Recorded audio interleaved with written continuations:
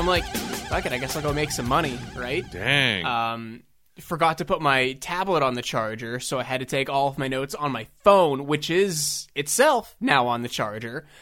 So I'm like looking in like 4 different directions today, so I might be a little scattered, but I think everything's here. And I have my Nespresso because I'm surprisingly running on no supplements right now to keep me awake, no caffeine or anything. Or no cocaine. No cocaine, a little bit of caffeine. Here, let me see if I can get this nice slurp on the mic.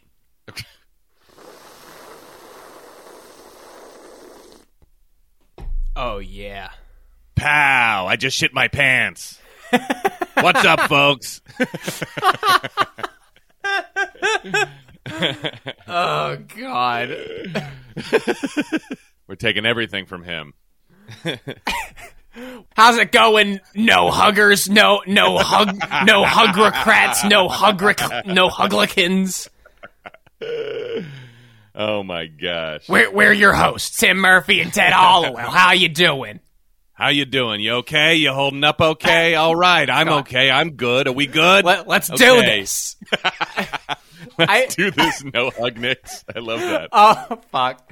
I was thinking the other day, like, I love his show. Obviously, like, he's one of, like, the faces on the Mount Rushmore of podcasting. Oh, but, yeah. like, the last 15 minutes of every episode of his show, it's like, well, how you doing? How you feeling? How you parents? Yeah.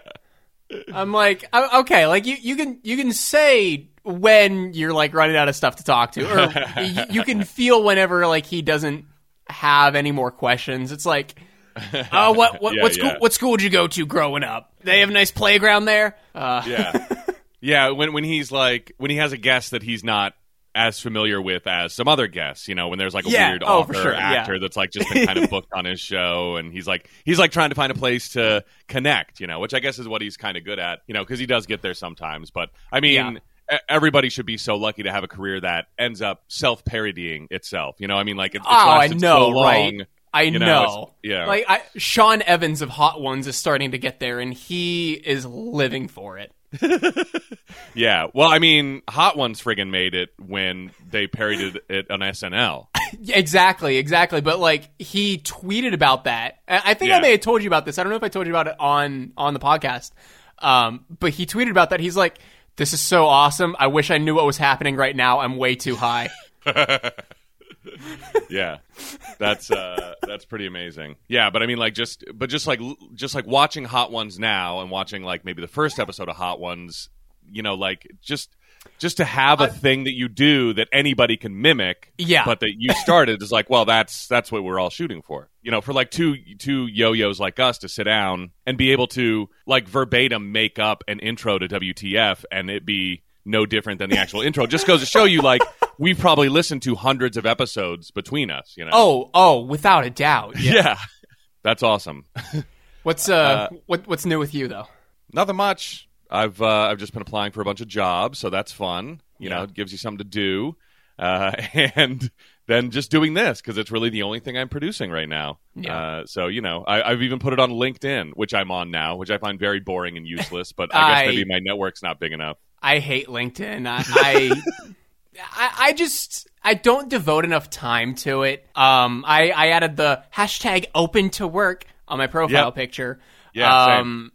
But like the only thing it's really good for is like I get the daily email newsletters, like see what this person posted. And sometimes, not always, sometimes it's that person saying their company is hiring. I'm like, oh, okay, cool. I feel like I'm qualified for that position, and I'll apply for it. That has happened once. Yeah. Someone, like the guy, there's a guy I always talk to. He actually, I think we've talked about him before, Tim Puttrey, or actually, he says his name Poutre on his show, but I always knew him as Tim Puttrey, which is, he was like the producer of a country morning show when I was an intern, like in DC way back in the day, and that's what they called him. And now I'm like, well, what is your name? What's your name, dude? Oh, that's right. He's the other Tim Murphy, isn't he? Yes, and then he went by Tim Murphy when he got like an on-air gig. Not that his producer gigs were always on air too, but anyway, anytime I've talked to him, he's given me advice that has led to my next gig. Like, legit, like, the last person I talked to was him. I did what he told me to do, and then I ended up with a job. So I'm like, you know what? I'm going to call him. And whatever he says to do, I'm going to do. So he was like, you on LinkedIn? And I'm like, no. And I'm like, he's like, okay, get on LinkedIn. We'll connect with everybody. You find jobs. I'm like, okay, great, I'll do it. And nice. I don't know, I feel, yeah, but I've been on LinkedIn for, you know, I don't know, a week or two now, and I still don't have a job. So what's going on? Like, that's all it takes. Is just what's going on, Tim? What's going on, other Tim Murphy? Come on. Get on LinkedIn, and they just start sending you a check. Like, oh, cool. Man. Jesus, yeah. Yes. What was I doing? Outside of both of us searching for jobs, I have been trying to find the place in this intro and bullshit to tell you this for probably like a month now, but it's just never naturally come up. I have now watched all of season 1 of AP Bio. Oh my God, that's awesome. And I've been waiting to tell you this before I watched season 2, god damn it. Yes. And you must be loving it. I mean, you're going to continue. Isn't it hilarious? It's very funny. It's much funnier than I gave it credit for originally. Because if you remember, like, whenever I was telling you about it originally, I had only watched the first episode and thought, like, it's okay. I don't know if I have the attention span to keep up with it. Mm-hmm. Yeah, but it's and you had every right to be suspicious because it's a network comedy, and those are just not funny anymore. And now it's not a network comedy, and so I think maybe people go, oh, maybe it was funny all along, and the masses weren't ready for it, so now it's on Peacock. Well, I noticed that with AP Bio and with one other show that were moved to streaming exclusives, that there's kind of these two types of shows that are moved from either a network or a cable channel to streaming exclusive. It's either the show that doesn't have a big enough audience, or it's the show that has a huge audience that's moved to the streaming exclusive as a hope to get people to subscribe to that streaming service. Yeah. AP Bio is the former for Peacock, but RuPaul's All-Stars is the latter for Paramount Plus, because they moved that from VH1 to Paramount now. Yeah. And Grace and I have been watching through season 3 of that. And I was thinking, I'm like, they moved this to Paramount? I thought this was huge. And then, sure enough, I'm like, oh yeah, that makes sense. They're trying to draw traffic to Paramount. It's huge and niche. And niche doesn't mean small. It just means very specific. And so it's got this huge niche audience. And that's what you're looking for when you want people who are going to spend money on something. They're like, well, niche, I can't get this anywhere else. It's too niche. You're right. Niche can be 20 people. Niche can be 20 million people. Yes. Smart move. But you know what? Maybe for our seemingly more and more eventual Patreon, we do an AP Bio watch. Because that's I'd be down. 30 episodes at this point or something. And that's when the next season comes out, if it ever comes out. Well, I think that's like 36 so far. Oh, okay. Oh, wow. Okay. Wow. Yeah, because I know that I think they wrapped on the last season, so they got back out there. I've been watching. I'm embarrassed at how much Peacock I've been watching. Have not checked out the new Boss Baby family business movie though. Right. Although I did change your profile icon to the Boss Baby. On what? On Peacock. Oh no! I forgot you had my login. Yeah. Oh my gosh. Well, thank you, Ted. That just goes to show you how much I watch Peacock. Have at it. I was watching AP Bio, and I started watching the. I don't know if you knew this about me, but I am a big like abandoned landscape and abandoned like scenery buff. Yeah. Like amusement parks and shopping malls. Yes.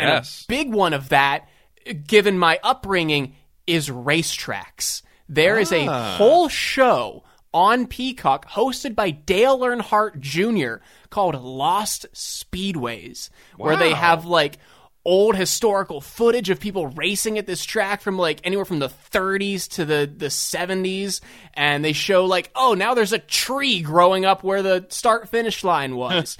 This bank here that you see is just a concrete wall. This person fucking died there. Jeez. It's interesting. I really like it. That's pretty rough for Junior to be saying. Okay, he doesn't say okay. he doesn't say they fucking died there.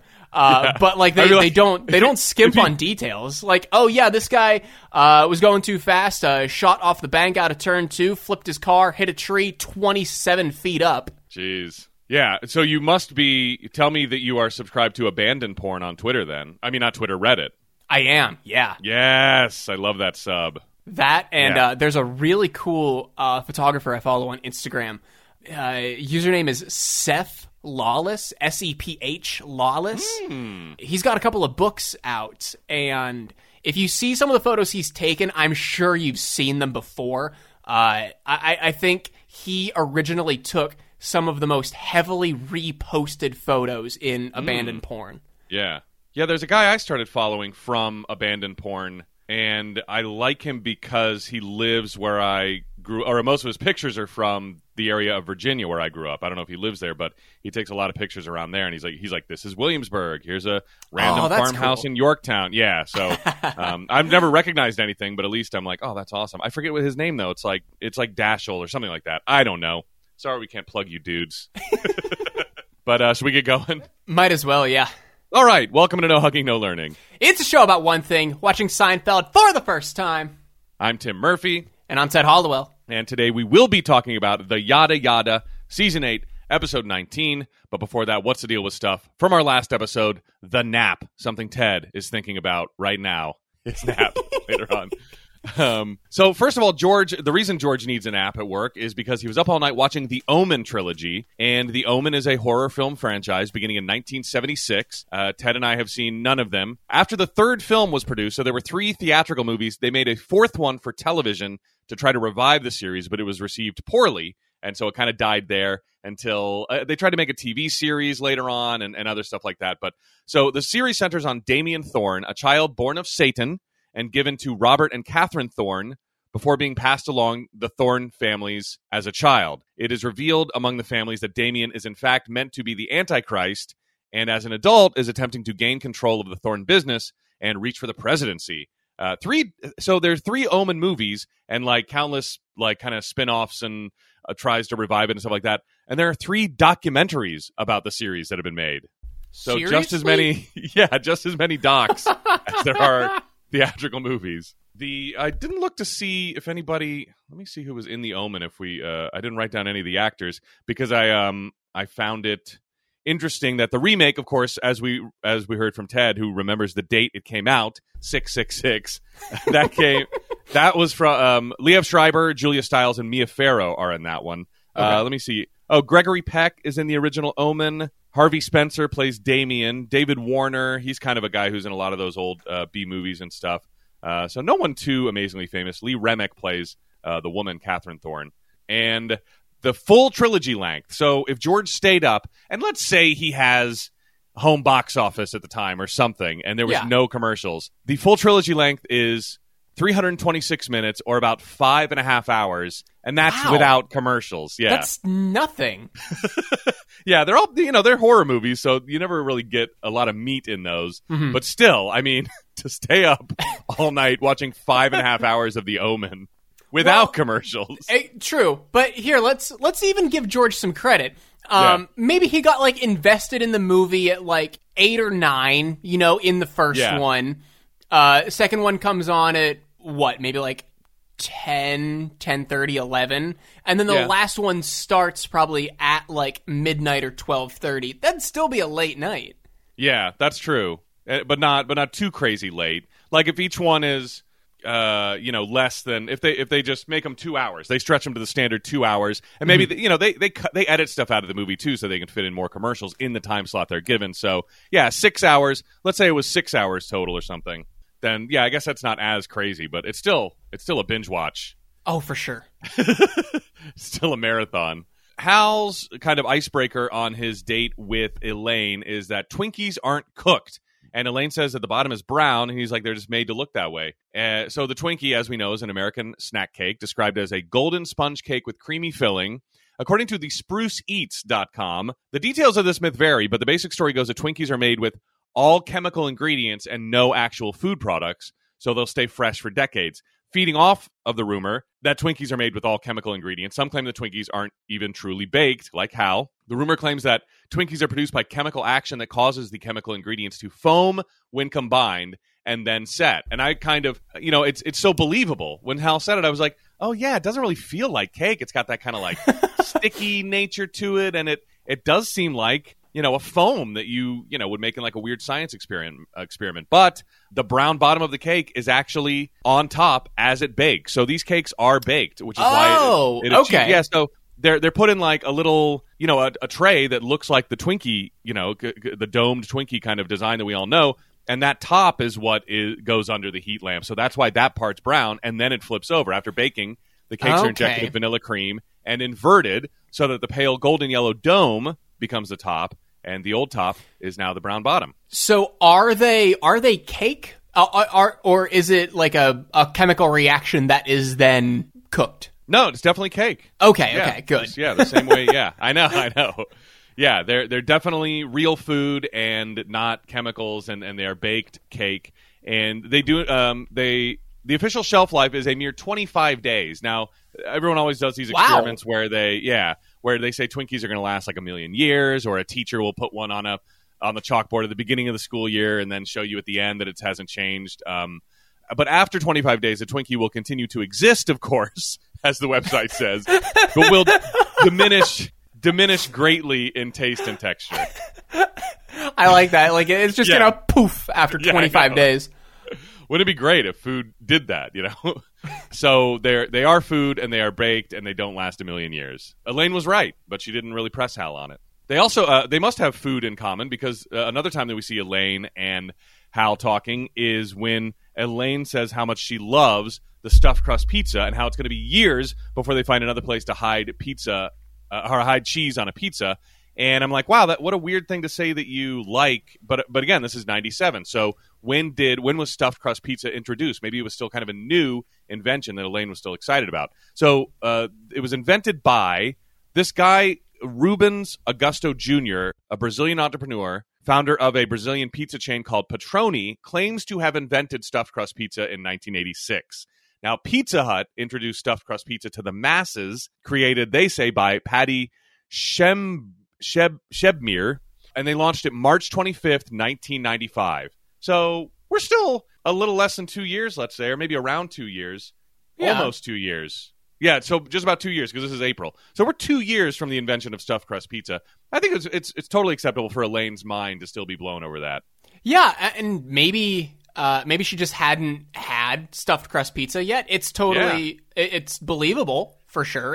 It's not something that either hasn't been invented yet, or something that is 15 years old. Yes, yeah.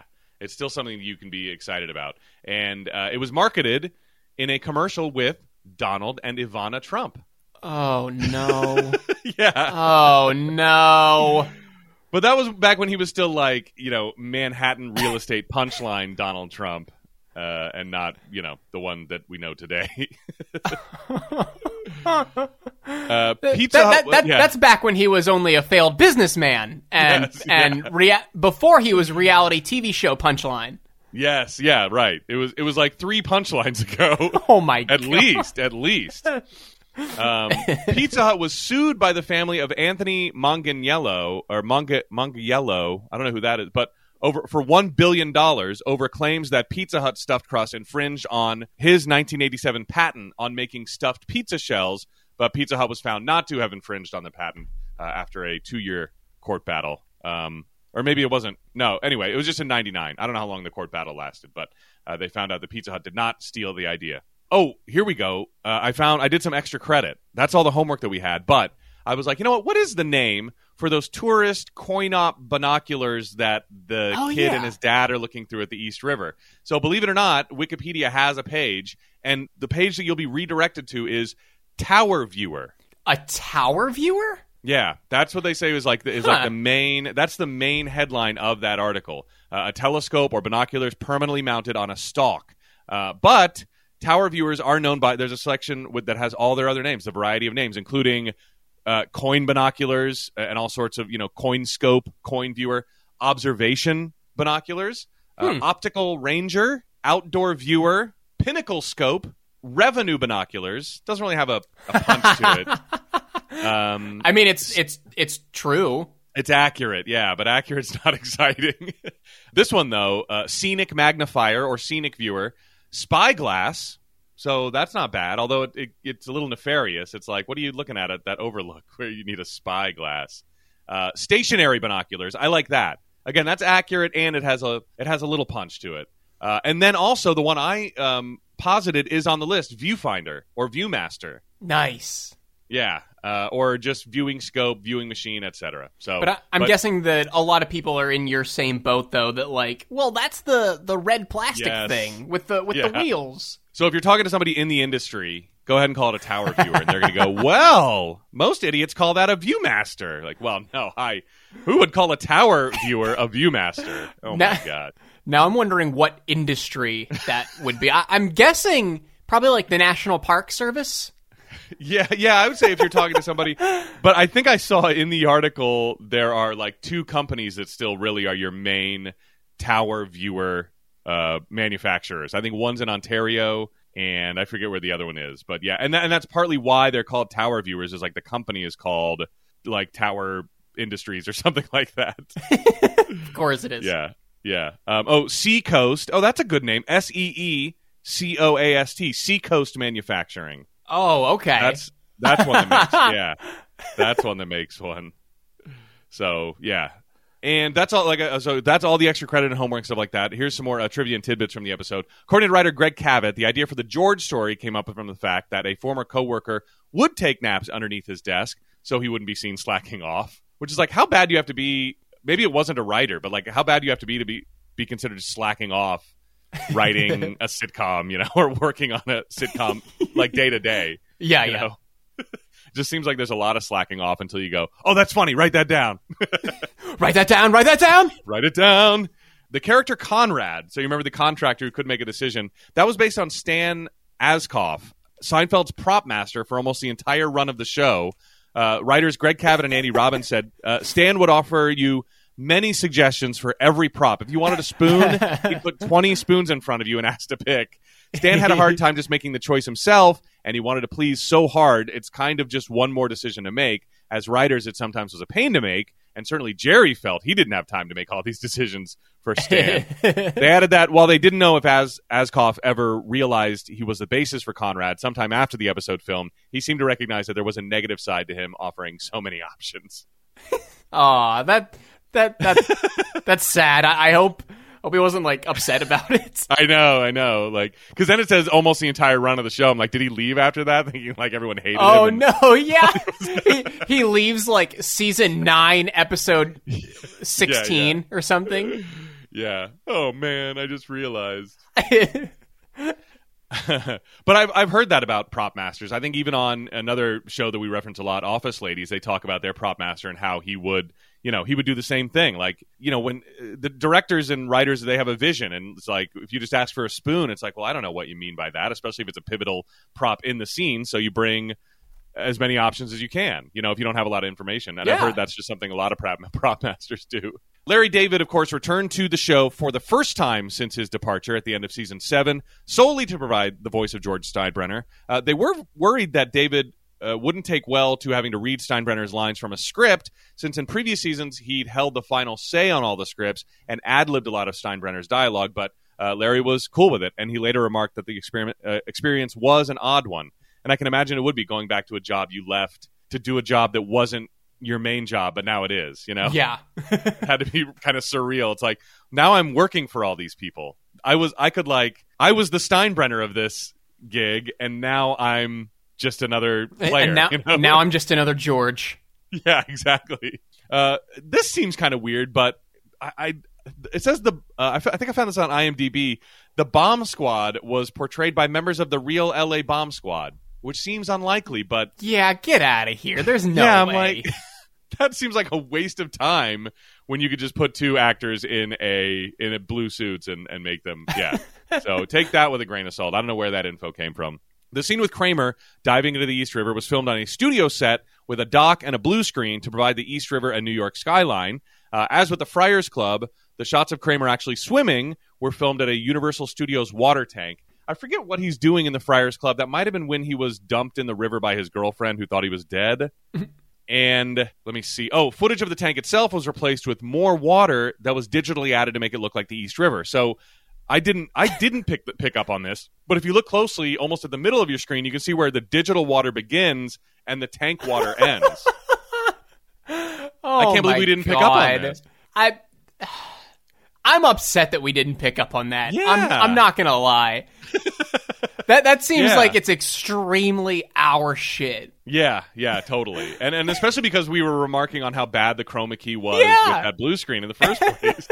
Maybe that was distracting us, and that's why we didn't notice the weird digital water. Yeah, they did it on purpose. You're right. It was an inside job.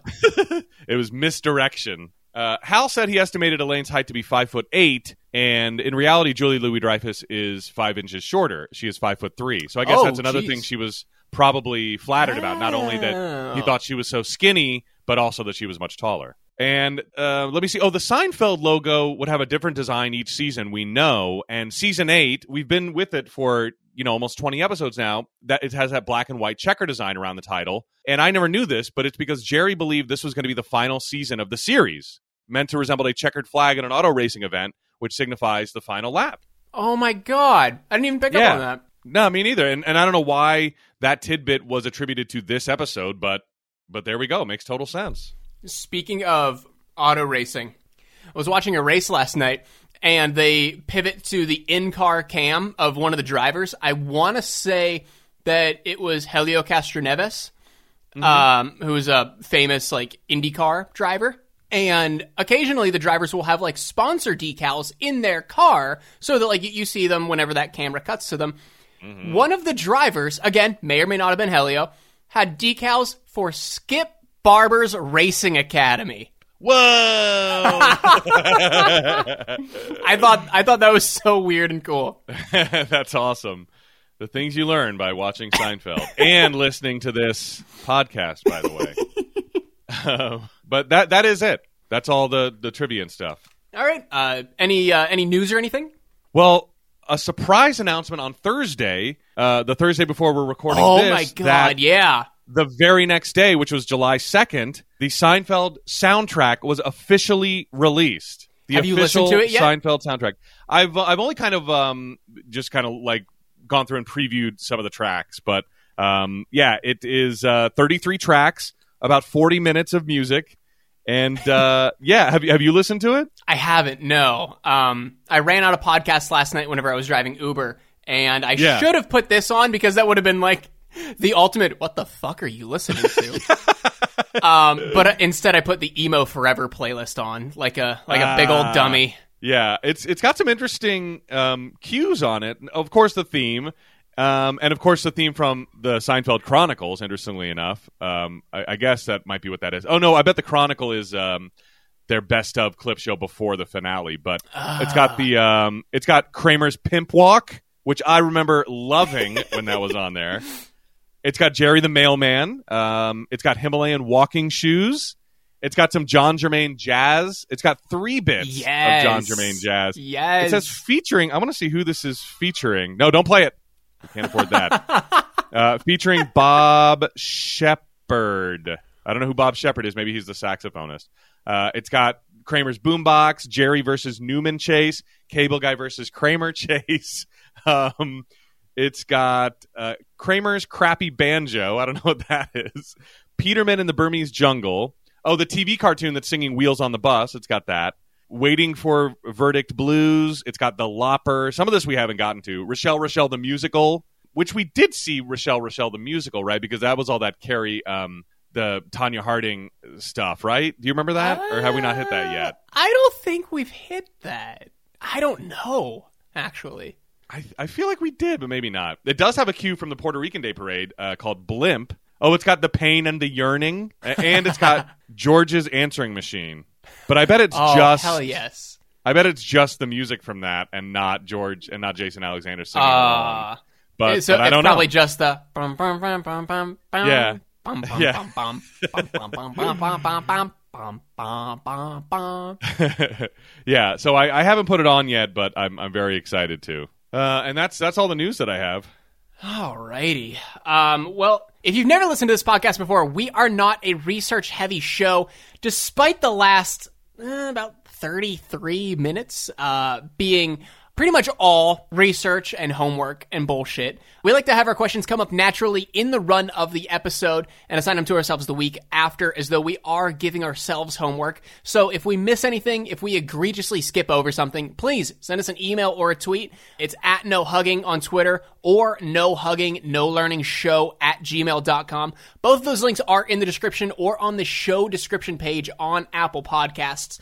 And if you like what you hear, please give us a 5-star rating and a written review on Apple Podcasts. And we'll give you a shout out here on the show, and we'll send you a holographic No Hugging, No Learning sticker free of charge. We just got to get your mailing address somehow. Or if you don't want to post it on Apple Podcasts, that's fine. You can just email it to us or DM us. We'll work something out. That being said, Season 8, Episode 19, The Yada Yada. Original air date, April 24th, 1997. I was 4 years, 4 months, and 4 days old whenever this episode came out. And Tim, 444? 444. Wow. Almost evil. Almost. I'm 2/3 evil. Yeah, that's right. And Tim, if you're counting this episode and every other episode we've got left, we have... Fuck, I didn't write it down. Oh, no. Oh, no. This comes with my notes being mixed between my phone and my tablet. Give me 1 second. Ah, shit. Okay. I fucked up. We have 26 episodes until we become I don't know. I say we're a Tower Viewer review podcast where we try to find every Tower Viewer that we can, and we'll tell you whether it's worth the 25 cents. Or whether whether you can just save your money and get the view that you get with the naked eye. Is there any ranking system with the natural park service or national park service that we can rank things on a 1 to 5 star scale or something? Because I'd love to rank them on well, the view from this one specifically isn't that great. You can see some water, maybe a few trees. There's a statue 1.5 miles away. Yeah. I like the way you're thinking. The only thing I can think of is bears. Or ranger hats, but I don't know. I mean, because they're it's not only national parks that you find them at, but certainly they are in those outdoor locations. But then they're also in places like the top of the Empire State Building and stuff like that. So that's true. How do you encompass all of that, the urban and suburban and wild outdoors in one rating system? And then for sweeps, we just take a cross country road trip, doing the loop of every single Tower Viewer. That would be amazing. That we can find. It'll be 4 years long. Yeah, I know. Christ. Jeez. But no, I think this is going to be, we're going to see some beautiful environments, and it would be very helpful, because I always see those things, and no one ever has quarters. No. Yeah, honestly, I'm surprised. What'd you say the company name was? Sea Coast? SEE Coast? Sea Coast, and the other one is Tower Optical, I found out later. Really surprised they haven't made one that has a tap to pay with your phone or Apple Pay or your debit card, or even a slot, where you can put your card in there and then charge 25 cents to your debit card. That's outdated now, Tim. You got to get with the times. It's all about tap to pay. I do have a tapper card. It has a little tapper thing on it, but I never know where to tap or what to tap. It's still not clear to me. So see, I pretty much only tap when I'm able to. And most of the time, I just hold my card on the terminal somewhere, trying not to touch it if I can. And I'm eventually it'll beep. Oh, okay. Yeah, because I see it everywhere, and they're like, tap, give it a little tap. I'm like, okay. Just give it a little tap. It's okay. I don't know where or when to do that. Yeah, I love doing it. I think it's real convenient. I'm ready for it, but they just need to make it more clear to elder millennials like me.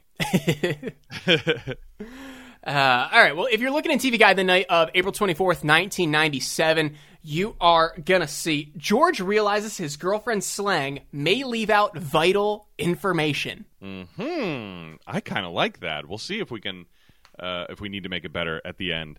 We start with the cold open. George and Jerry are at urinals, and right when the scene opens, just the fact that they're at urinals elicits a big laugh from the audience. Did you notice that? Yeah, like nobody's done anything, and they're like, "Oh my god, urinals!" Like, okay, I guess, okay. That image is hilarious of men peeing. And Jerry asks George, "What? You're on a desert island, and you get to bring 5 books." And I love George's response: "I have to read 5 books." Even with nothing else to do, he doesn't want to read. Even with nothing else to do for maybe the rest of his existence, he doesn't want to read 5 books. Yeah. And then I love the way that he thinks about it, too. Jerry's like, all right, just one. He's like, 3 Musketeers. And Jerry's like, you read that? He's like, no, I'm saving it for the island. And what a great point. I mean, it's a huge gamble if it's the last, album or movie or book or whatever with these desert island questions. But it's like, why would I bring something I've seen a million times like The Office or Seinfeld? Why wouldn't I bring something that I've been meaning to watch? And now I've got time because I'm on a desert island. No one ever thinks of it that way. They're like, oh man, I got to bring my favorite albums. Like, you've heard those a million times. Yeah, why not bring something? What are you going to do? Sing them to yourself? Yeah. Bring something insane like the Smithsonian's 90 disc classical music collection. And just and that's one. That counts as one because it's a collection. And then just get enveloped in that. Don't listen to whatever, Linkin Park, the album with Numb again. Destruction Theory, something dumb like that. What is that? Which one had Numb? Hybrid Theory? Yeah, Meteora? I want to say Hybrid Theory. Was it their first one? You're asking the wrong guy. Yeah, I'm not asking a new metal expert. I gotta take this question to the downvoter. Yeah. I was asking it kind of making fun of a person who would bring Linkin Park's Hybrid Theory as one of their desert island discs. You know what? Maybe I should bring it and start appreciating real music. I'm going to be stuck on a desert island. I'm taking Linkin Park's Hybrid Theory. I'm taking Todd Phillips' The Joker. And I'm going to take Catcher in the Rye. Nice. Love it. Music, movie, book. Yeah. And Jerry's like, all right, how about this? Who's the best Chamberlain? Wilt, Richard, or Neville? And George thinks they're still talking about which Chamberlain you bring to a desert island, which is funny. Because he says Richard Chamberlain, and Jerry goes, he was in the 3 Musketeers. And George is taking a long time to pee, and Jerry's like, what's going on over there? And George is like, I don't know, I got to see somebody. Which also gets another huge laugh. Yeah. And I also thought set up like a medical problem George was going to have in this episode. But nope. Nope. Nothing. Nope, George's enlarged prostate is just going to remain a mystery to us all. Maybe it sets up something later? Yeah. Maybe? It didn't ring a bell with me, which is why I was like, oh, maybe there's something in this episode. But yeah, maybe later. Maybe later we'll find out. I think George having to get a prostate exam would be a funny, albeit kind of sitcom cliche, but kind of a funny storyline. Oh, yeah. I mean, we already had George getting the massage, and the masseuse grabs his inner leg, and it moved. I can imagine it would be something very similar, but since that happened so early in the run of the show, it would be very sitcom-esque to run that back in season 8, Of course. Yeah, just a thematic callback. So over at Monk's, we open at Monk's in the episode proper, and George is there with Marcy. We get a name right away, which is handy. Yeah. And Jerry is there too. And George, for some reason, is like, oh, you should have seen me in the hot tub today. I was naked. That's just weird. That's very weird, yeah. Jerry's like, oh, I saw it. And she was like, how'd he look? He's like, okay, I wouldn't see it again. Which George gets very angry at Jerry for saying, which I think is hilarious. And Marcy says her friend thought she got Legionnaires in a hot tub, but yada, yada, yada was just bad egg salad. And she leaves, and Jerry says to George that he likes the yada, yada. She's succinct, and it saves a lot of time in telling stories. Meanwhile, Tim Whatley comes in. Bryan Cranston is back. Yeah. And he says, well, I'll tell you what's going on. I'm a Jew. He converted 2 days ago, and he was also just in the health club, but they didn't run into each other. He was like, oh, I was mostly in the sauna, so I guess it was kind of a Jewish workout. Oh, and boy. that hits Jerry sour right away. it does remind me of one of my favorite Community jokes, and I know I brought up before, is when everyone finds out that Annie is Jewish, but they all keep going, Annie, you're a Jew? And Yeah. she's like, say Jewish. Say the whole thing. Say the whole word. Yeah. I love that You're bit. a Jew? I didn't know you were a Jew. I love that bit. Oh my God. That and do you remember the episode where Shirley's throwing a Christmas party and no one else is Christian? Annie brings in, was it a menorah or a Star of David to put on the tree? And Shirley's just like, oh, that's nice. We'll just put that right here. And tucks it all the way into the tree or something. No, I don't remember that. But I did love that. I did love their, the Shirley Annie storyline, and just Shirley's Christianity, popping up every so often with the other characters who obviously did not care. But it also reminds me of that great how everybody played. Do you remember? Anyway, there was some Republican politician. I want to say it was Roy Moore down in Alabama, and there was a defense against.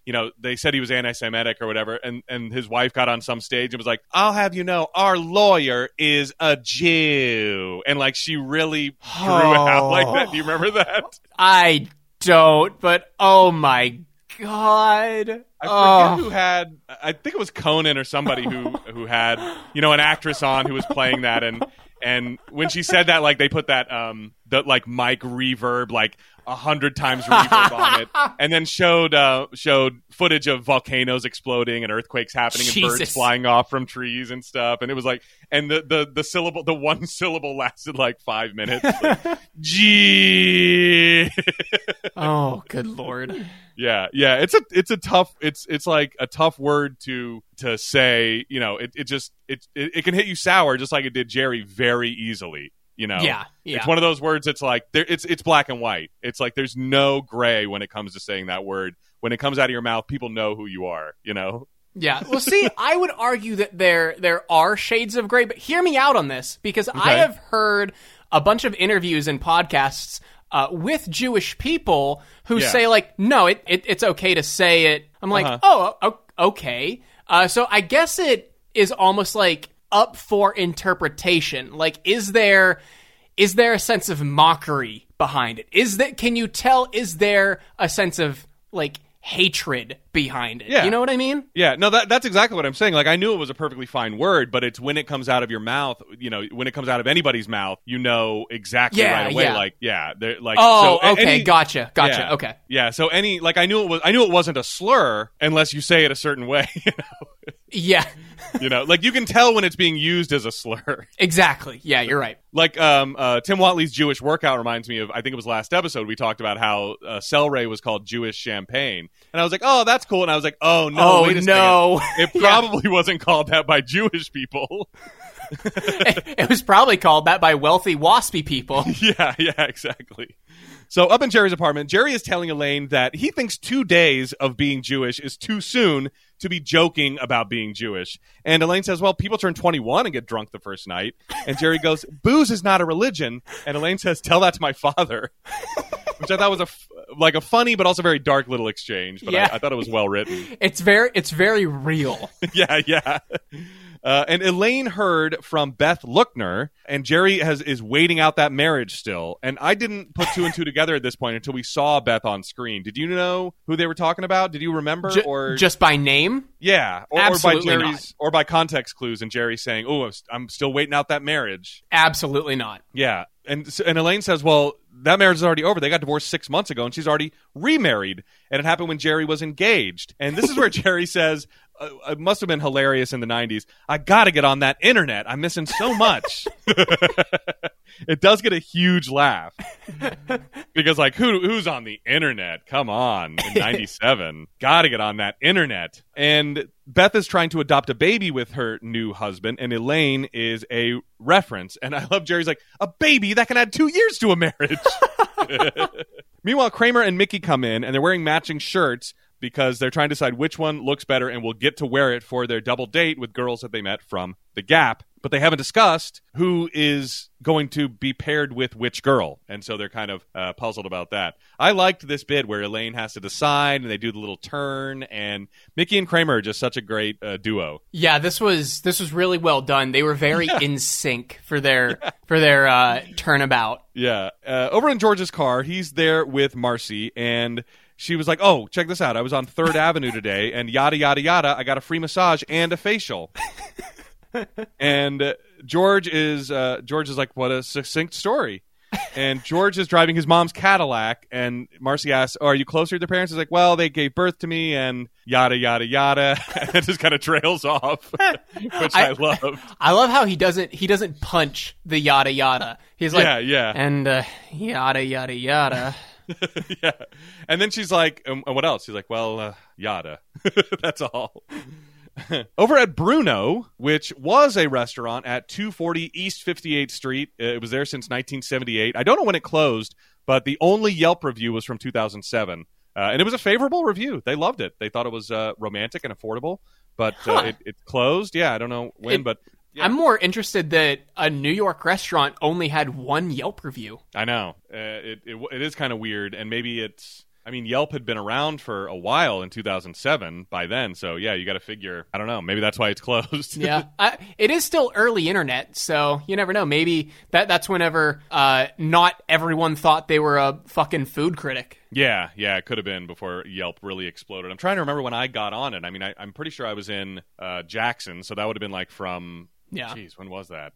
I don't even know. I've been looking at my resume so much, you'd think I know this right off the top of my head, but I want to say 2009? Anywhere up until 2015. Yeah, right.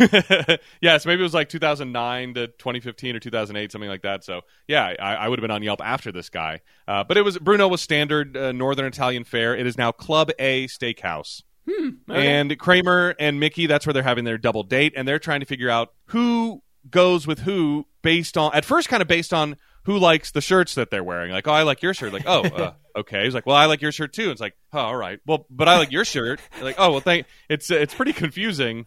They're really not getting much to work with from what the girls are saying, I don't think. Yeah. Everyone's just being way too polite to know who is attracted to whom. And so, Mickey mentions he's an actor, and Kramer mentions he's taken up polo. Then Mickey mentions he owns a tux, and then Kramer mentions his aunt is ill. The waiter, that's a flex. Yeah, I know. My aunt has taken ill of late. I think he says it in like a very literary way like that too. And then the waiter comes up and asks if they want to get started with some wine, and Mickey says, I like Merlot, and then another girl says, I love Merlot, and then the other one says, I'm crazy about Merlot, and then I love Kramer's, I live for Merlot, and then the waiter, I mean, this was so perfectly timed, the waiter's like, we're out of Merlot. And then Kramer does a typical Kramer spaz out where he flips the plate or something like that. But I loved how that bit flowed, like, I like Merlot, I love Merlot, I'm crazy about Merlot. It was just so rhythmic. I loved it. Over at the adoption agency, here's where I'd forgotten that Beth Lookner is Deborah Messing. Oh, really? Yeah, from season 7, episode 23, the wait out. So when Jerry mentioned I thought like waiting on people to get divorced was just something Jerry does, and so when did you realize that this was the same woman from that episode? Was it all the way back then, or was it just now? And you were like, oh, the wait out, of course. Honestly, like, even seeing her face here, I'm like, she looks familiar. Oh, so it never clicked. It clicked eventually. I couldn't pinpoint when it clicked, but it wasn't here yet. I know that for sure. I know, like, she looks familiar. Has she been in an episode? She's gotta be. I don't know her real name. What was she in? But it eventually did click. I'm like, oh yeah, duh. I think I did cheat and go Deborah Messing Seinfeld, and then found out, oh, it's her.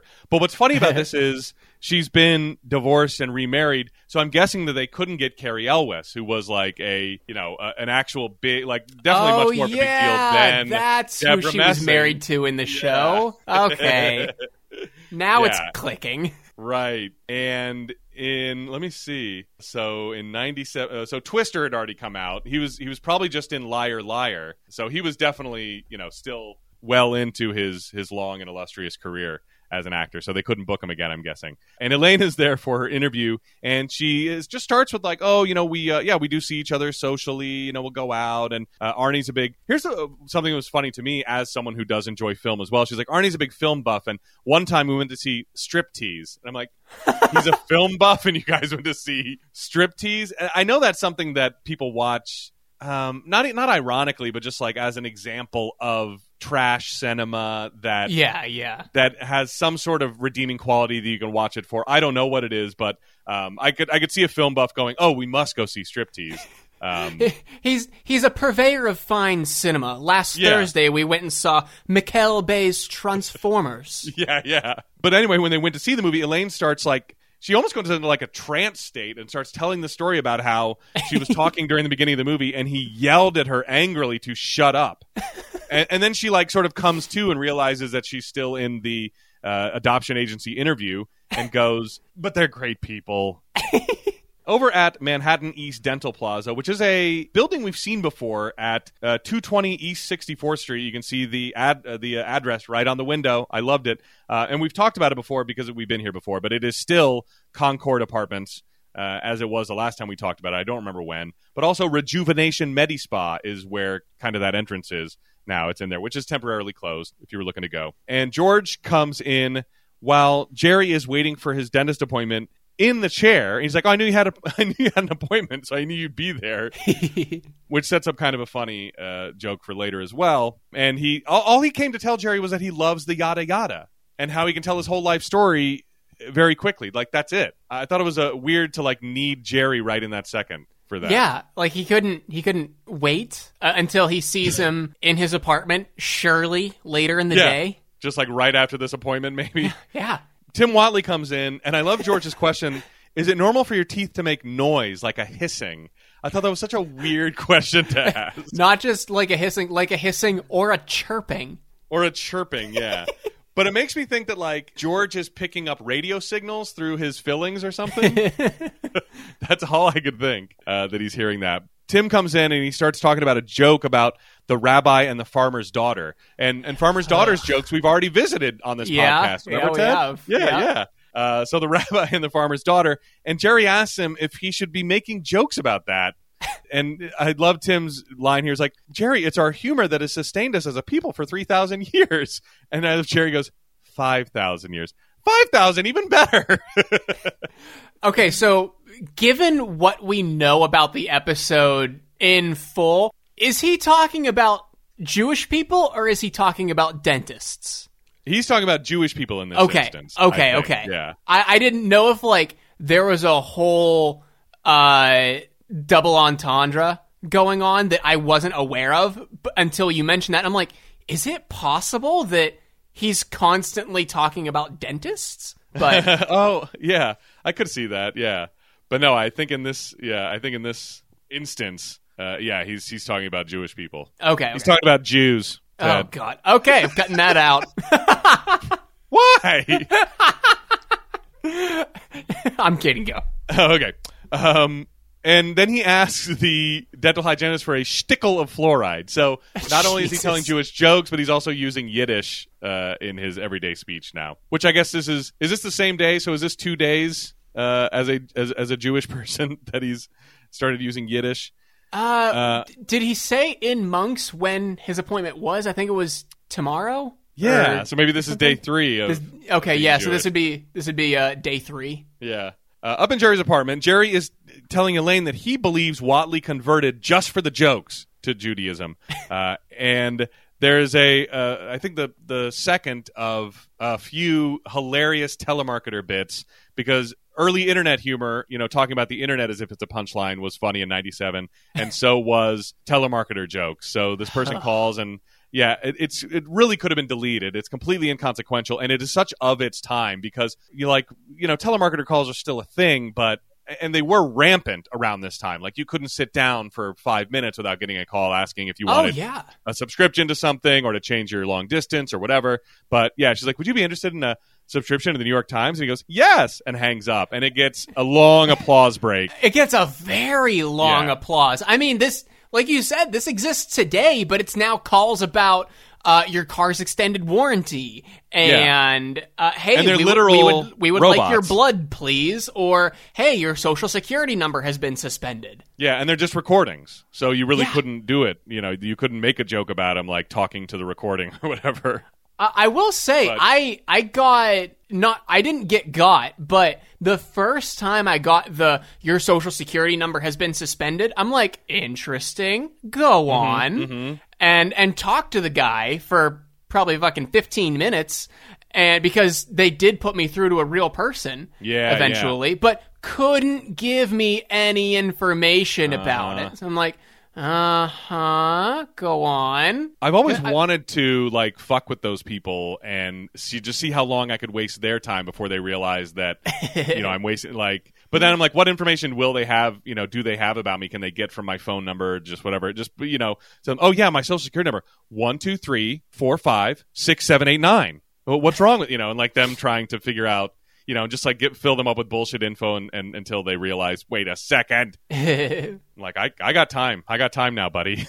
Do you remember, did you hear this was on the show with Jessica, she brought in like a scam recording that she got, because the guy said his name was Dennis Quaid. Like, hello, this is Dennis Quaid. No, and it was some scam. Is that recently? No, it was like 2 or 3 years ago. Oh, okay.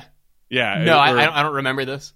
Maybe even longer, but we were talking about scams, and we just couldn't believe he said his name was Dennis Quaid. Hello, this is Dennis Quaid. Please give me a call about your whatever it was, social security number or whatever. Yeah, I'm like, you had to pick. Did you just Google American name and like Dennis Quaid came up? You didn't know he's like one of the biggest actors. My grandma almost got swindled by a scammer because they called her. Don't know if it was a real person or a robot voice, but she said the call started with. Someone almost like plugging their nose, but it was like, Grandma, I'm in the hospital. I was in a fight. My nose was broken, and just like needed money for like hospital bills or something. I'm like, what kind of fucking scumbag? Yeah. No, that happens a lot. The other one that I've seen happening around here is people calling and saying, oh, I'm either pretending to be the grandchild or. It's like, hi, this is the sheriff's department. Your grandkid's in jail. They said that you could give the money or whatever. And yeah, the same kind of thing. And then they send bail money and then that's it. He is open. He's eligible for bail. It is $2,000 in iTunes gift cards. Yeah, exactly. Yeah. Yeah. And Grandma, I'm at the only prison that takes iTunes gift cards. Please. No, yeah, that's happened a lot around here too. So Kramer and Mickey come in, and they still haven't figured out which girl goes with which guy. I love Mickey's like, all right, let's just put their names in a hat. And Kramer's like, I don't even know their names. And Kramer's like, they're trying to choose, and Kramer's like, oh, everyone's your type. And Mickey's like, oh, what do you mean by that? He's like, well, you've been married 3 times. And Mickey, tries to fight Kramer, and Jerry and Elaine have to hold Mickey back. And Elaine tells him, you know what? Show up early for your next date. Sit across from each other and see which one the girls sit next to. And they both like that idea. And I love that Kramer's like, all right, now I get to wear the shirt next time. And Mickey's like, no one's wearing the shirt next time. We'll look like idiots. What did you think of Mickey's, all right, it's go time? Kind of a throwback to Lloyd Bridges. I didn't even catch it. Yeah, it's go time. By the way, this is where I noticed Superman is on the shelf. But no, I like, I like Mickey trying to fight Kramer. I like everything about these two together. But I like also that initially, they're like, well, we can't wear the same shirt. We'll look like idiots. And now, like, if Kramer wore the shirt this time, they'd look like idiots again. Like, Mickey just doesn't want, over at Monk's, George is telling the story about Susan's death, and he yada yadas over the fact that, I'm still single. We got engaged. We got the invitations, yada, yada, yada. I'm still single. And Marcy asks, what's she doing now? And he's like, yada. He's just using it to replace words now. And Marcy says, oh, well, my ex came over last night and yada, yada, yada. I'm really tired today. And George stops, and that gives him pause. It was here that I realized that Marcy is Suzanne Cryer, who plays Lori Bream, or played Lori Bream on Silicon Valley. Oh, okay. Yeah. Did you ever watch that? I have not. I wanted to start watching it, but then 2/3 of the cast came out as being hyper problematic. I'm like, I don't know if I want to start it now. I forgot Middleditch and TJ. Yeah. And it is hilarious, but I guess support at your own risk. But And it's kind of the character of Laurie Bream is so weird and robotic that seeing Suzanne Cryer play a normal person who speaks normally is just it was kind of interesting. But I was like, wait a second. So there we go. In front of Elaine's building, she runs into Beth and Arnie, and their adoption was denied because Arnie has a violent temper. And Elaine, so they're going around to their friends asking what they said, and Elaine kind of yada yadas her part of that interview. Over at the dentist, Jerry and a man in a like a kind of a Catholic frock, Father Curtis, are waiting, and Tim, as he brings Father Curtis back, tells Jerry about a joke about the Pope and Raquel Welch in a lifeboat, and Jerry gives a Watley because now he's telling two kinds of jokes. Back over at Bruno, they're having their second date at the exact same place where they had their first date, which seems kind of odd to me, but maybe it's really good.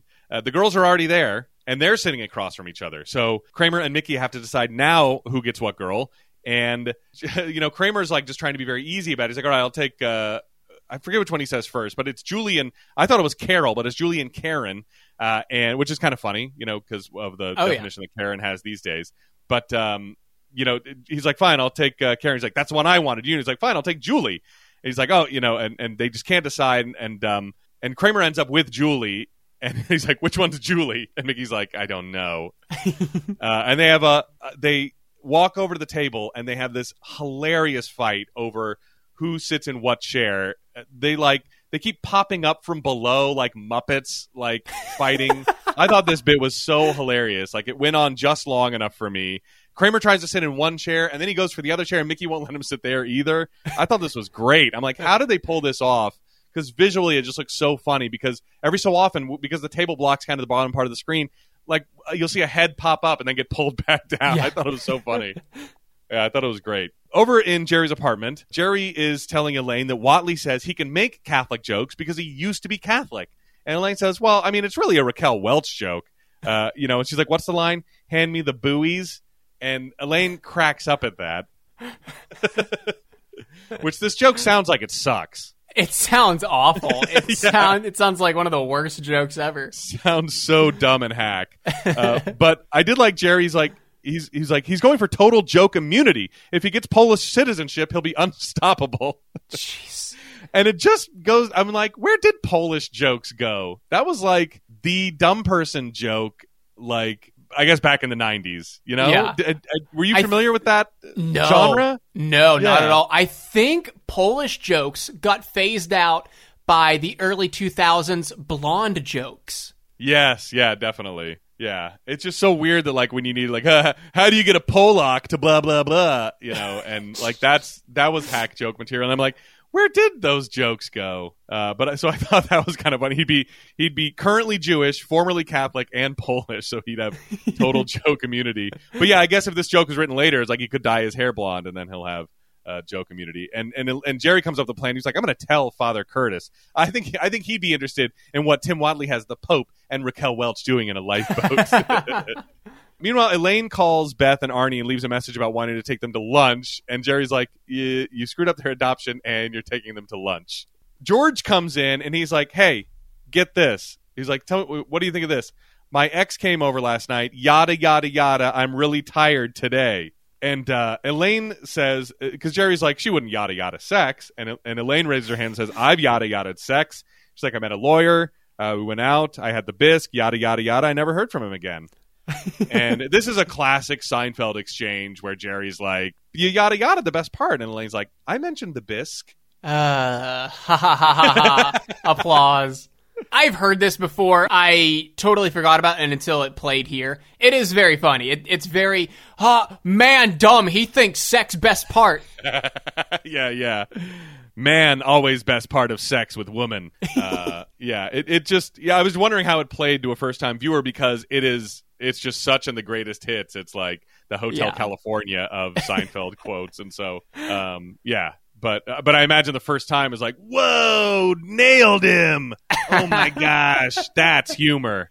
That's humor on a plate right there. Or in a bowl like some bisque. God damn it. And George is like, well, I got to do something. And he goes into the bathroom and slams the door. And simultaneously, this show so rhythmically was just like Simultaneously, Kramer comes in and says, I got to do something. And Jerry goes, George is already in there, which I thought that whole exchange was like, this episode is just jazz, man. It's just so well orchestrated. And Kramer is still mixed up. And he's thinking about just asking out Karen solo. Like, no more double dates. Just like pick one, and I'm going to do it behind Mickey's back.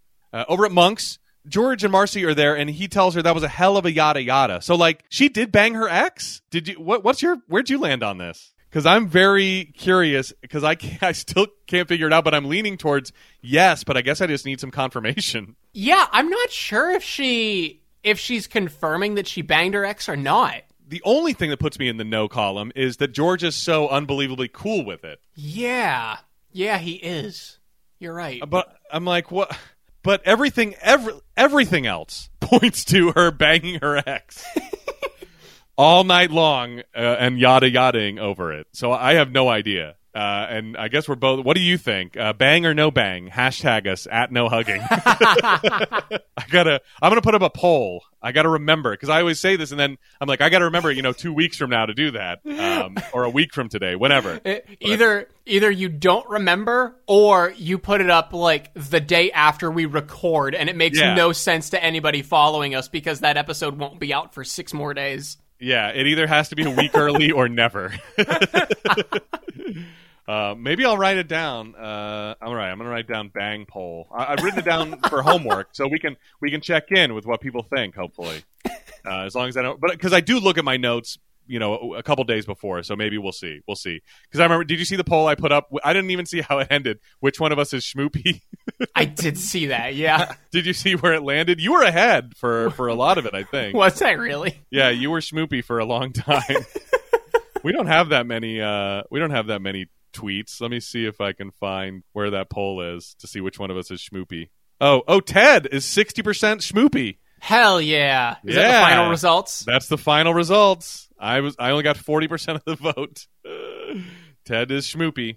It was close, though. We could have been 50-50. So I'll have to remember that, and we'll check in next week with whether or not she banged her ex, because I guess George is the kind of guy that would just have to be cool with that, or he loses another woman, know, and he's still trying to see where this goes. But he's like, you know what? No more yada yada. I want the full story. And this was such a good comic burn too, where she's like, oh well, I had just gotten out of the shower and I was dripping. Where he's like, not that story, a different story. I love that delivery. I loved the misdirection of her thinking he's still talking about wanting to hear about her banging her ex. And actually, with his reaction right there of not that story, I think she did. I think she did have sex with her ex. Because so much of it is about her getting out of the shower and him just coming over and wanting to say goodbye. He's moved to Seattle, so it's the last time I'm going to see him. I think that's where we got to land, but it is still kind of ambiguous. And he's like, tell me about the free facial. And she was like, oh, okay, well, I went to Bloomingdale's and I stole a Piaget watch. And I was on such a high that she's like, I went to the salon and I got a massage and a facial and I skipped out on the bill. Oh, my God. Not where I thought this was going at all. I know. I didn't remember, and that was pretty amazing. I love what is revealed about her through the full story now, and just how cool she is with it. Like, what's the problem? And she's like, well, you yada yada too. What about the rest of the engagement story? Do you think George told her, or do you think he made something up? I don't know, because she just admitted to shoplifting and skipping out on a whatever it would be, a $200 tab at the Bloomingdale's salon or whatever. Yeah. So maybe he told her? I don't know. Over at a church, which is actually not a Catholic church, it's St. Luke's Lutheran. Boo. Boo on this location, Scout. Come on. Unwatchable. Yeah, and not only... It's 308 West 46th Street. It is still there, the Lutheran church. We're not going to do a dive on the Lutheran church, but it's still there.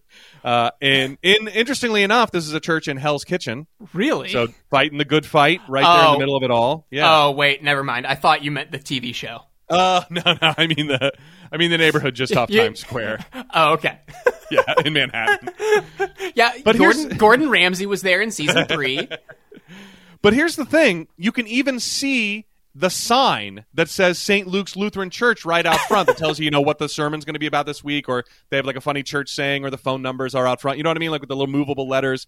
That sign is out front and visible in this shot. Huh. Okay, you know what? How did you watch this episode? On Google Play again? Yes. Okay, I am going to go back and look at this on the DVD because I'm getting the idea that this is something that was remastered and that you could see in HD but couldn't in standard def. Yeah, because it is a small sign, but it's white letters on the black sign, and I could read them on a high def, but yeah, maybe when you go back and watch, it's just going to look like two little white lines on a black sign, and they're like, that looks good enough. But a perfect example of what we were talking about when we were talking about the differences between the HD and the standard def, and like some of it just wasn't meant to be seen. Yeah. I mean, this totally ruined a great episode. The fact that it's supposed to be a Catholic church and it's actually Lutheran.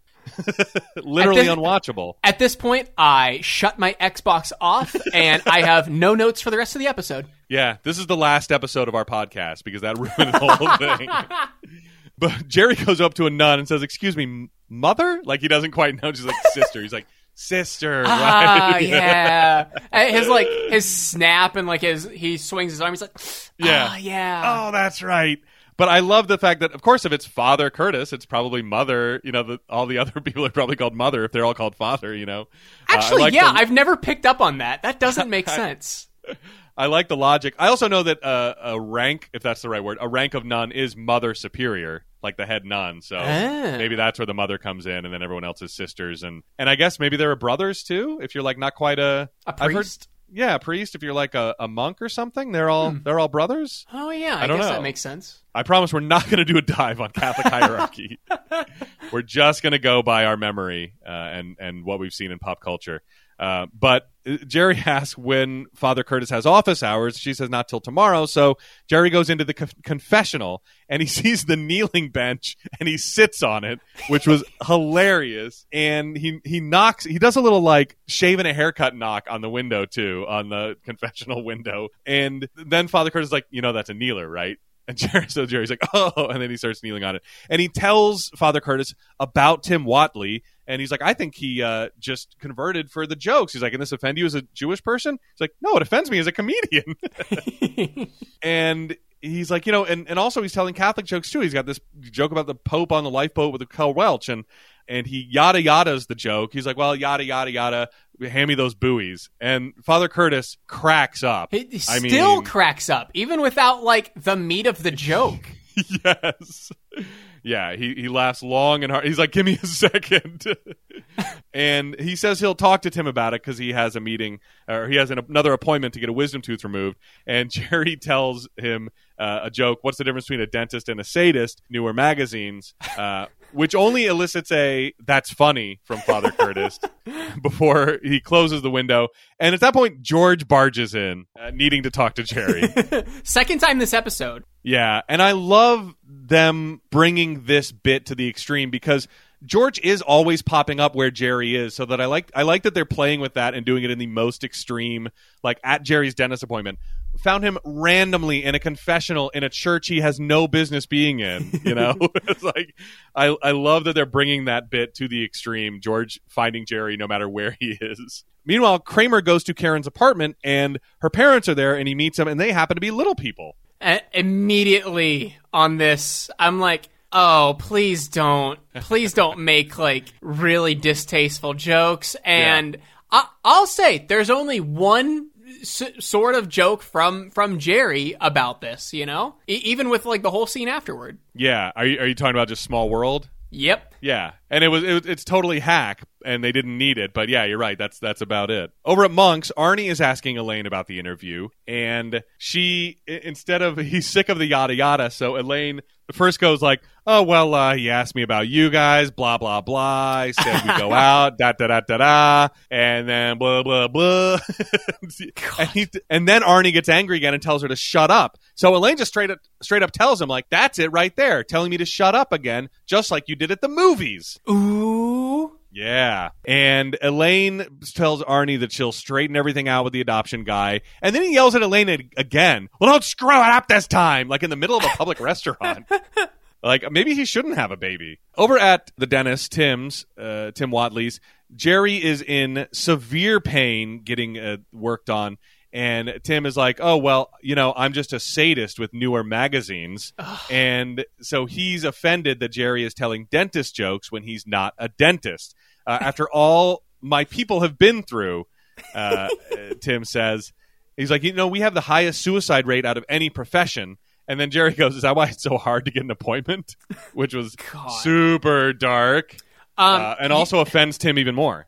You know what I have learned? There is a very high suicide rate amongst veterinarians. Huh. Yeah. Wow. Because, I mean, think about it. It's not a family member that you're treating. It's these people's beloved pet that they put so much like love and care into. It's not grandma. Yeah.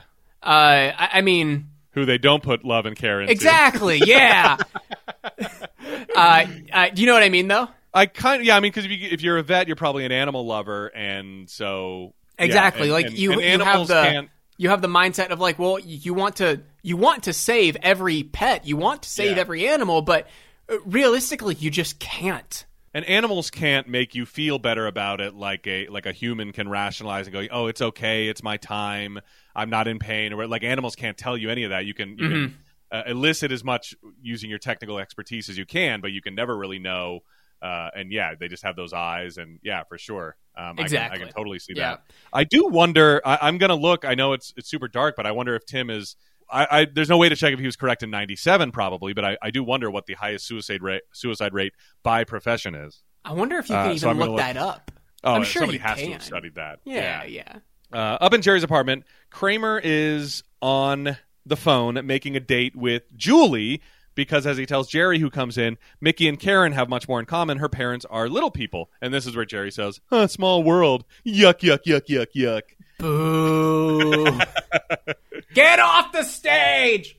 Although Jerry was sort of... there was a show about little people called Small World, wasn't there? Or was that like... Wait, no, that was like Little People, Big World or something like that, right? Yeah. Okay. So kind of a play on the same thing, but I guess not. It came out that came way later after this show.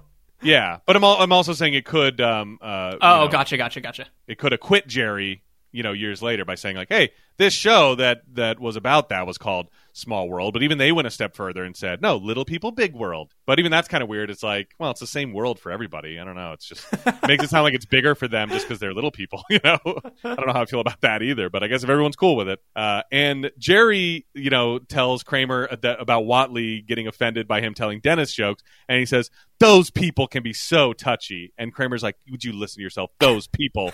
Dentists come to this country like everybody else in search of a dream.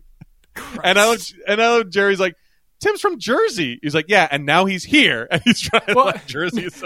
Not only that, he says, and now he's a full-fledged American. Now he's a full-fledged American. That's right, yeah.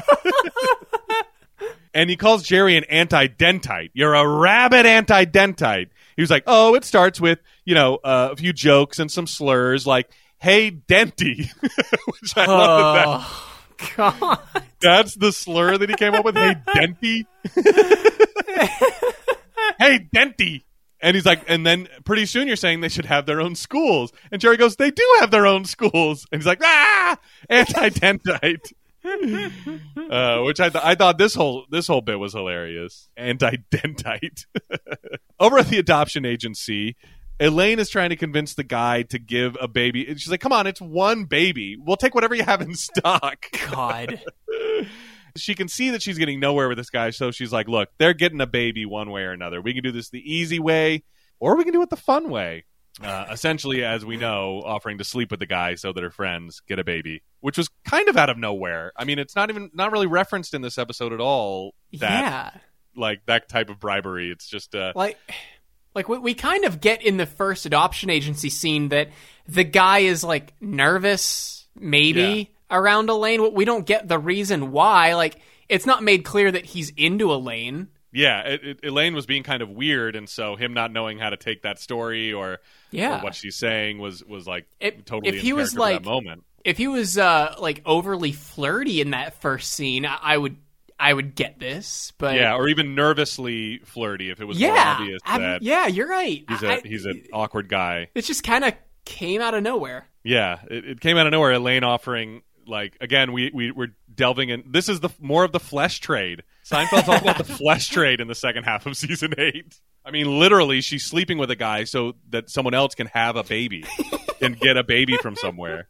Doesn't get more trafficky than that. Up in Jerry's apartment, Beth comes over, and she's thinking about leaving Arnie, which Jerry leans into because he yada-yada'd meeting with Elaine, and she's like, do you think they're having an affair? And Jerry says, you know what, forget about him and focus on us.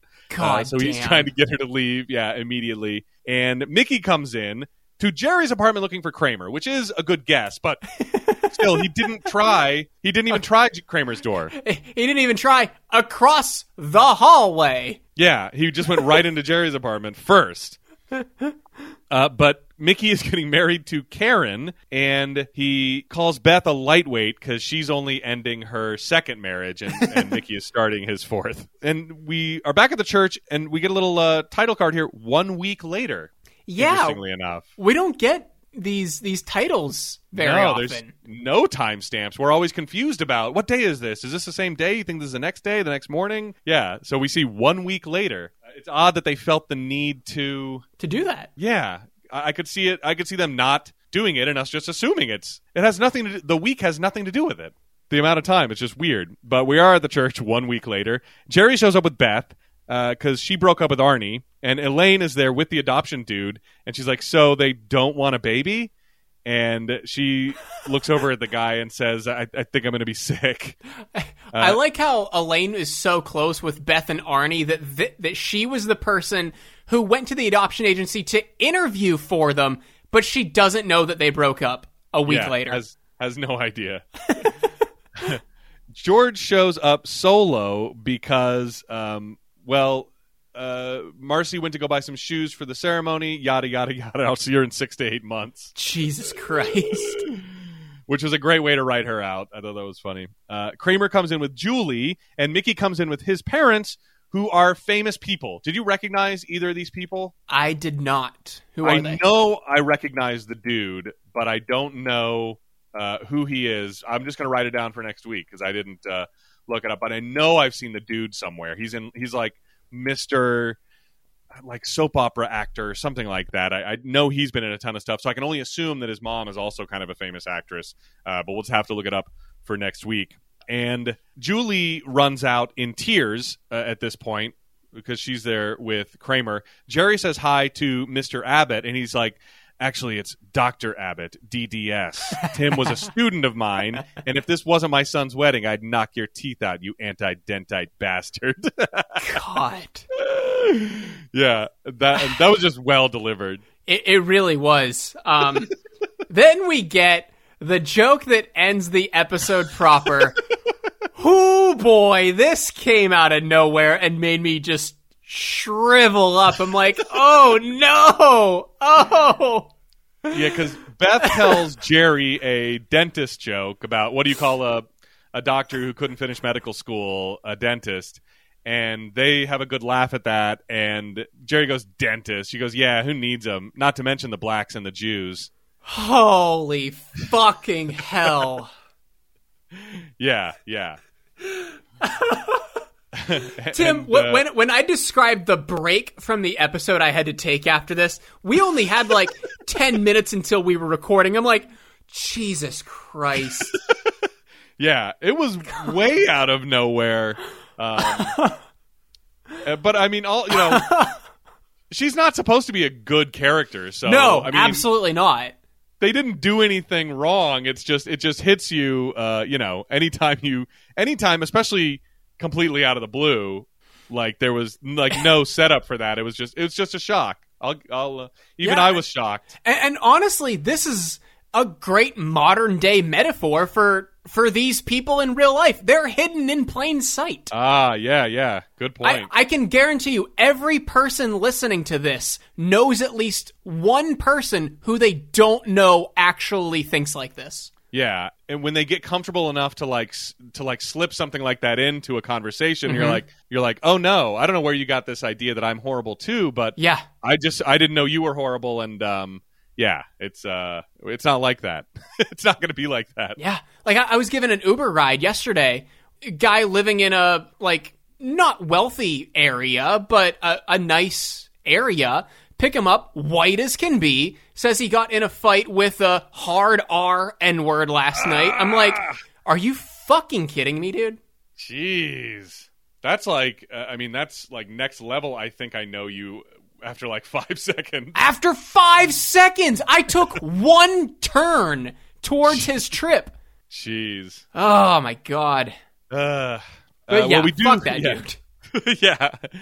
And Jerry sort of like short circuits and stares off as the credits roll. We do get one little epilogue still at the church. Jerry comes in without Beth as he tells Elaine she ran out to get her head shaved. Love that, by the way. Yeah. And Father Curtis is still recovering from his wisdom tooth extraction, so he yada yadas the vows. Marriage is not something to be entered into lightly. Yada yada, pronouncing man and wife. I thought that was a good way to end. And as they're walking back from getting married, Karen yells over to Kramer, "I really wanted you." So Julie left, presumably wanting Mickey because she couldn't watch that, and Karen actually wanted Kramer, and so that's where the episode completely ends. I thought they did a really good job of keeping the audience guessing which one's Julie and which one's Karen, because even right to the end of the episode, I had no idea. I didn't know who was there with Kramer. Yeah, me neither. I'm still mixed up. If you put them in front of me, I couldn't tell. Couldn't tell you which one's which.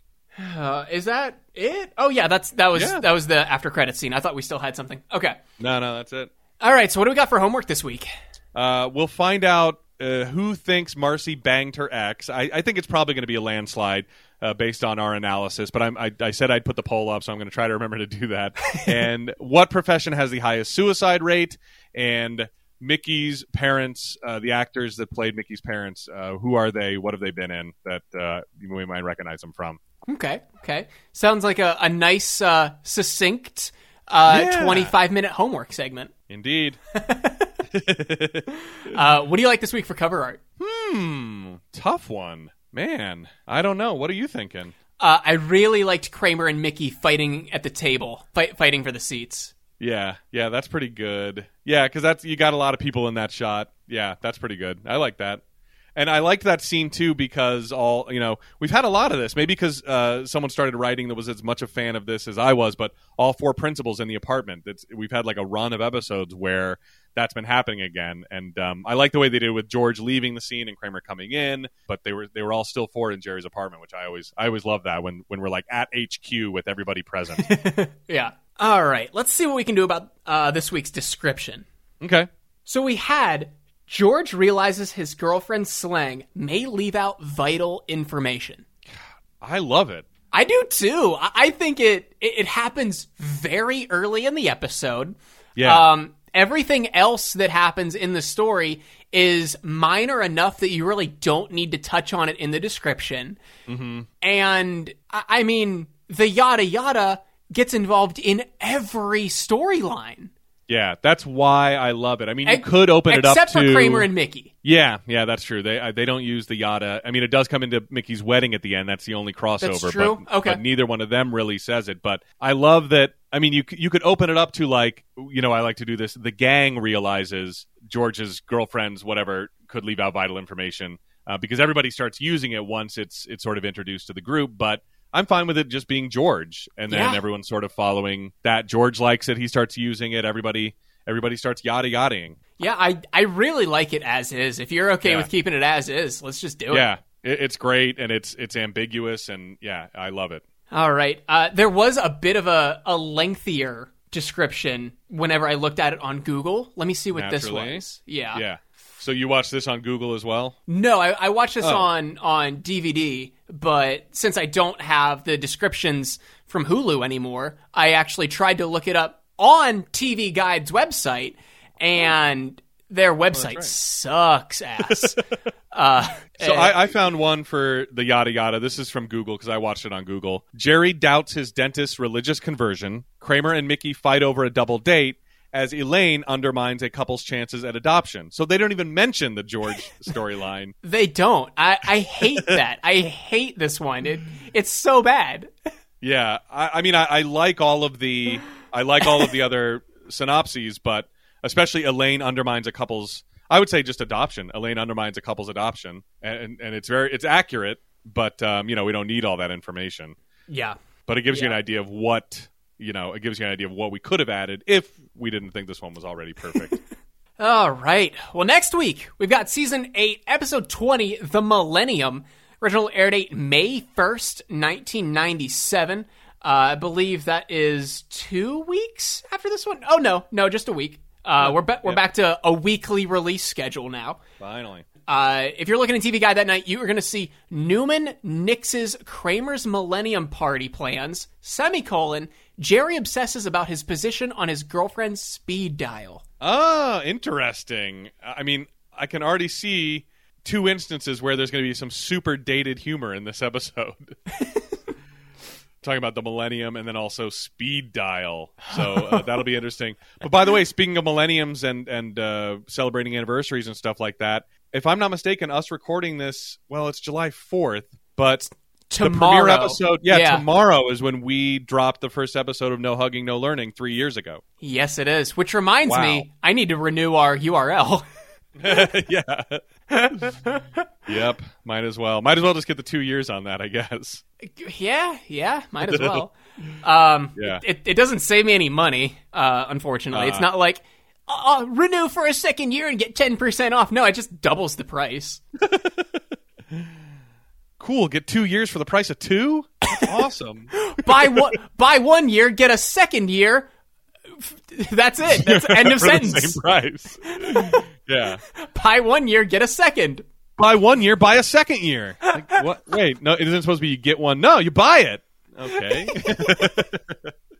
What a deal. Oh, God. By the way, I will. I'm going to star this episode. I got a lot of good laughs from it. It's one of those iconic ones that I think does hold up. I mean, it's not a absolutely perfect episode, but I got a lot of great laughs about it. It was very, like, especially compared to the last episode. Maybe that's why I thought it was so great. Like, it was dialogue heavy. It wasn't full of these like 2-second scenes and cut.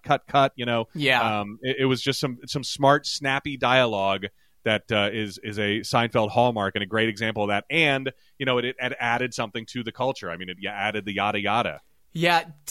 Despite it adding the yada yada to popular culture, I don't think I'm going to star this one. Okay.